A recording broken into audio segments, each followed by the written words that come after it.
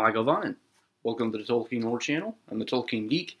It's been a little over 5 months since the release of Beren and Luthien, and I have finally gotten to finish reading it. So in this video, I want to talk about what the book is, good points, not so good points depending on your perspective, who this book really ought to be for, and some other key things that you can kind of pick out of this.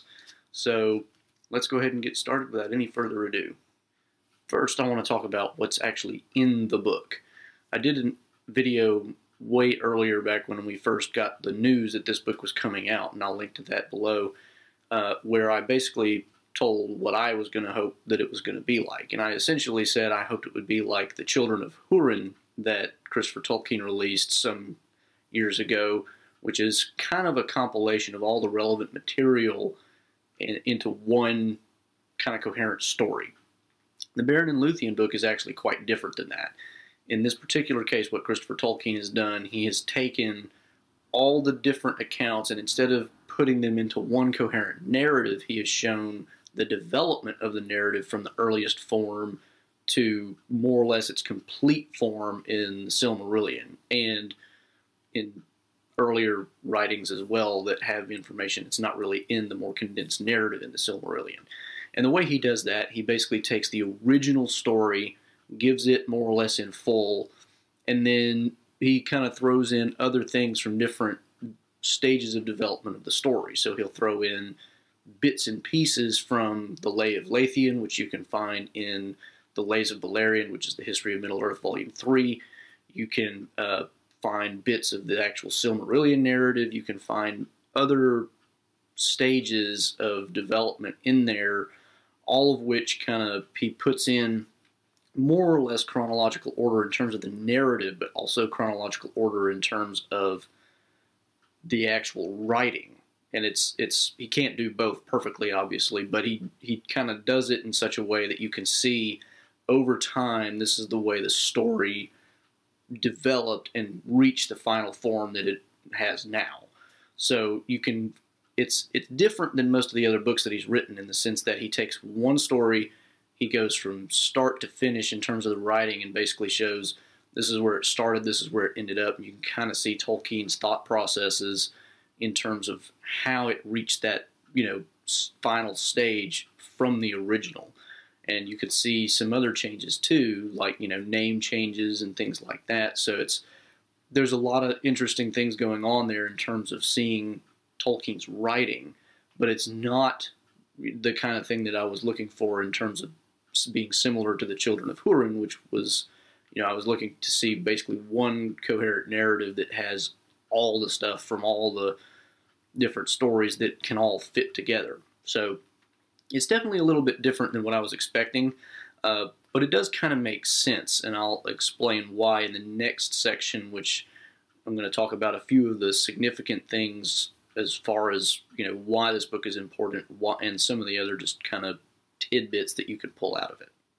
So, one of the things to note initially is in the foreword or introduction, Christopher Tolkien talks about how he initially got started on this huge project of going through his father's writings, and most of which were hardly in final form, and trying to publish them in some way, give readers of the Lord of the Rings and the Silmarillion more information, especially the scholars out there who really wanted to know more about Tolkien's writings and whatnot, because a lot of the stuff that he's published has been a little more toward the scholarly end of things, unless you're just a hugely dedicated fan like I am. Then most people aren't going to be interested in a whole lot of the history of Middle-earth, but a lot of what he's put out there is very interesting from a scholarly standpoint. But there's also stuff in there for lay people too. I mean, there's new writings that you won't find anywhere else that fans of Tolkien will find interesting. But anyway, he describes in the foreword how when he initially set out on this project, he planned initially to do something more like this book because he thought that would be the more feasible way to go about it. Instead, what ended up happening was he essentially started with the first 2 volumes of the History of Middle-earth, which are the Lost Tales, Book 1 and 2, which are essentially just giving the earliest version of the Silmarillion stories in a form similar to the Silmarillion itself. Now, he's at the end of his career gone back and done Beren and Luthien in the way that he originally thought he would. And I say end of the career very seriously because also in that forward or introduction, he actually says, more or less word for word, at age 93, this is presumptively the last book I'll ever put out. And I have to tell you, as a huge fan of Tolkien and everything that Christopher Tolkien has done since J.R.R. Tolkien's death, that when I read that kind of hit me pretty hard because, I mean, I knew, of course, Christopher Tolkien was old, and I knew he couldn't last forever and keep doing this forever, but when I read that, it's like, oh, well, I guess this is it.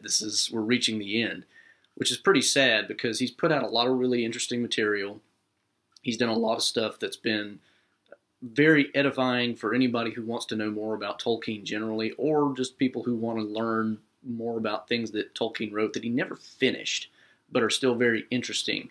So that part's kind of sad, but it also kind of leads into the other part that I want to talk about here, which is the themes of Beren and Luthien as a story and how that kind of connects overall to this broader framework. And the theme really, and I've talked about this in another video too, the theme of mortality, I'll link to that video as well in the description.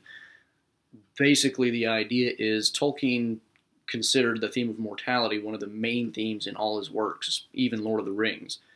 And you can definitely see that in Beren and Luthien, because in Beren and Luthien, especially as the development of the narrative continues, mortality becomes more and more of a central theme, because you have Beren the man, who's mortal, you have Luthien, who is immortal as an elf, and then you have their eventual fate, which, if you haven't read the story, I don't want to spoil, so turn the video off now if you don't want to be spoiled, or skip the next 30 seconds or so.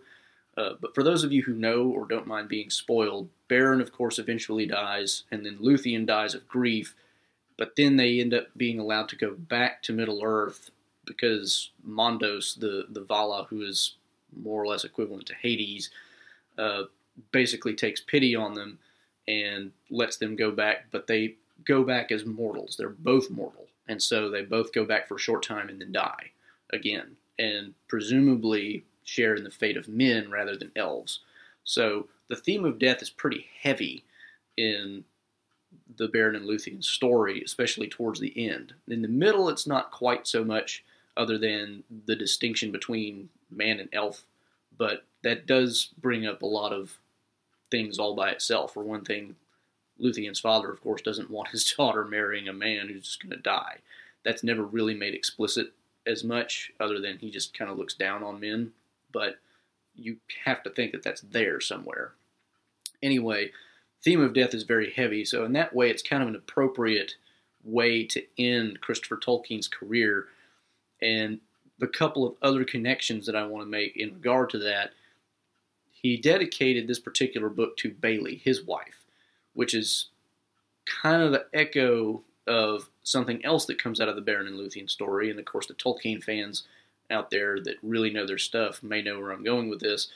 When Edith Tolkien, J.R.R. Tolkien's wife, died, he had her buried, and in her gravestone was inscribed Luthien.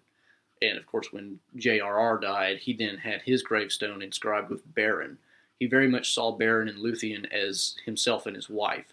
So Christopher Tolkien dedicating this particular book to his wife is kind of an echo of that. So that, again, that theme of death, or impending death in this particular case, very much, very heavy throughout the book. And of course, when you start out in the very introduction with that note that this is presumptively his last book, it kind of colors the rest of everything you read. So that's kind of a lot about just the interesting tidbits of the book, the themes, the more important parts of it.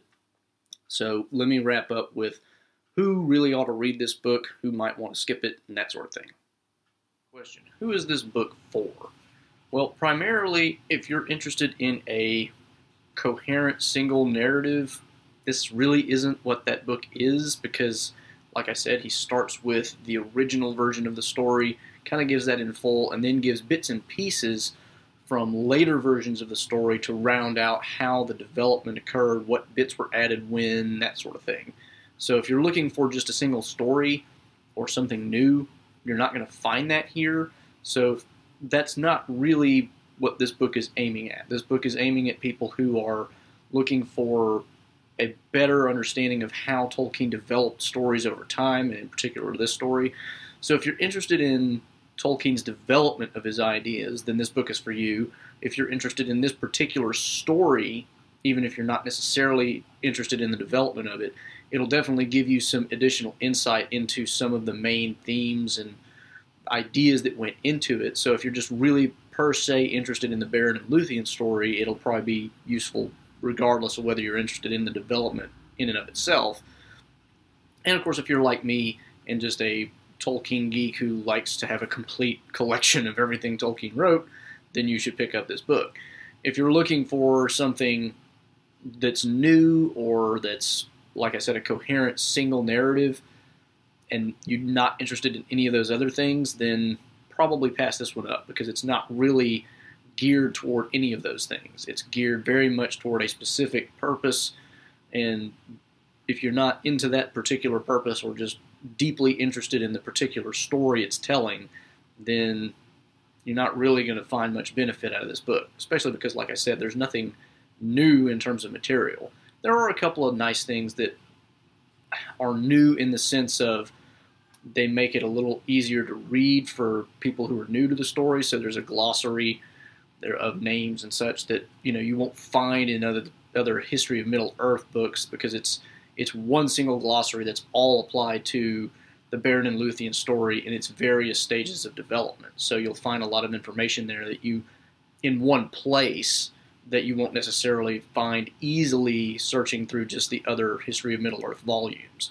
So in that sense, it's kind of new, but it's not new to anybody who's read all that. It's just kind of a condensed version of all that other material into one place. So it's more useful in that sense, but it's not, there's no new information. So that's kind of who this book is for. It's for somebody who's interested in the Beren and Luthien story, particularly someone who's interested in the development of the story, and anybody who, of course, is just interested in reading as much as they can about Tolkien and his writings. So that's who this is for. Like I said, if you're looking for anything like The Children of Hurin, the coherent narrative that kind of just goes start to finish one story, you're not getting that here. So skip this one if that's what you're interested in. So that's kind of my thoughts on the book. Let me just wrap up with a few closing remarks. So that is the presumptively last book that Christopher Tolkien will ever put out. That by itself may be enough to make you want to pick it up, even if you're not per se interested in Beren and Luthien or the development of the writing. And on that note, I would like to point out, I'm putting this video out for publication on November 20th, 2017, which is the week of Thanksgiving in the U.S., and in the spirit of Thanksgiving, I would like to point out that all of us Tolkien geeks are very, very, very thankful for all the work that Christopher Tolkien has done. And since this may be the last we really hear from him, I think it's a good time to put that out there for the internet. And hopefully we'll get a little bit more from Tolkien before he dies. But at this point, we can't really count on it. Also in the news recently is the fact that he has resigned as the I forget the term they used, but basically the head of the Tolkien estate. He's still the literary, I forget the term they used for that too, but he's still heading up the literary estate side of Tolkien's estate, but he's not the director of the main estate anymore. So he's definitely kind of winding down in terms of his active involvement in anything relating to J.R.R. Tolkien's works. I'm still holding out a little hope that he'll put out one more thing before he finally passes, but at this point, I think we have to go with the assumption that this may be the last we hear from him in a big way. So, again, very thankful for all the work he's done. Very thankful for J.R.R. Tolkien's works in general. So, with that, I'll go ahead and leave it here. This is the Tolkien Geek signing out for the Tolkien Lore channel. Until next time, Namarie.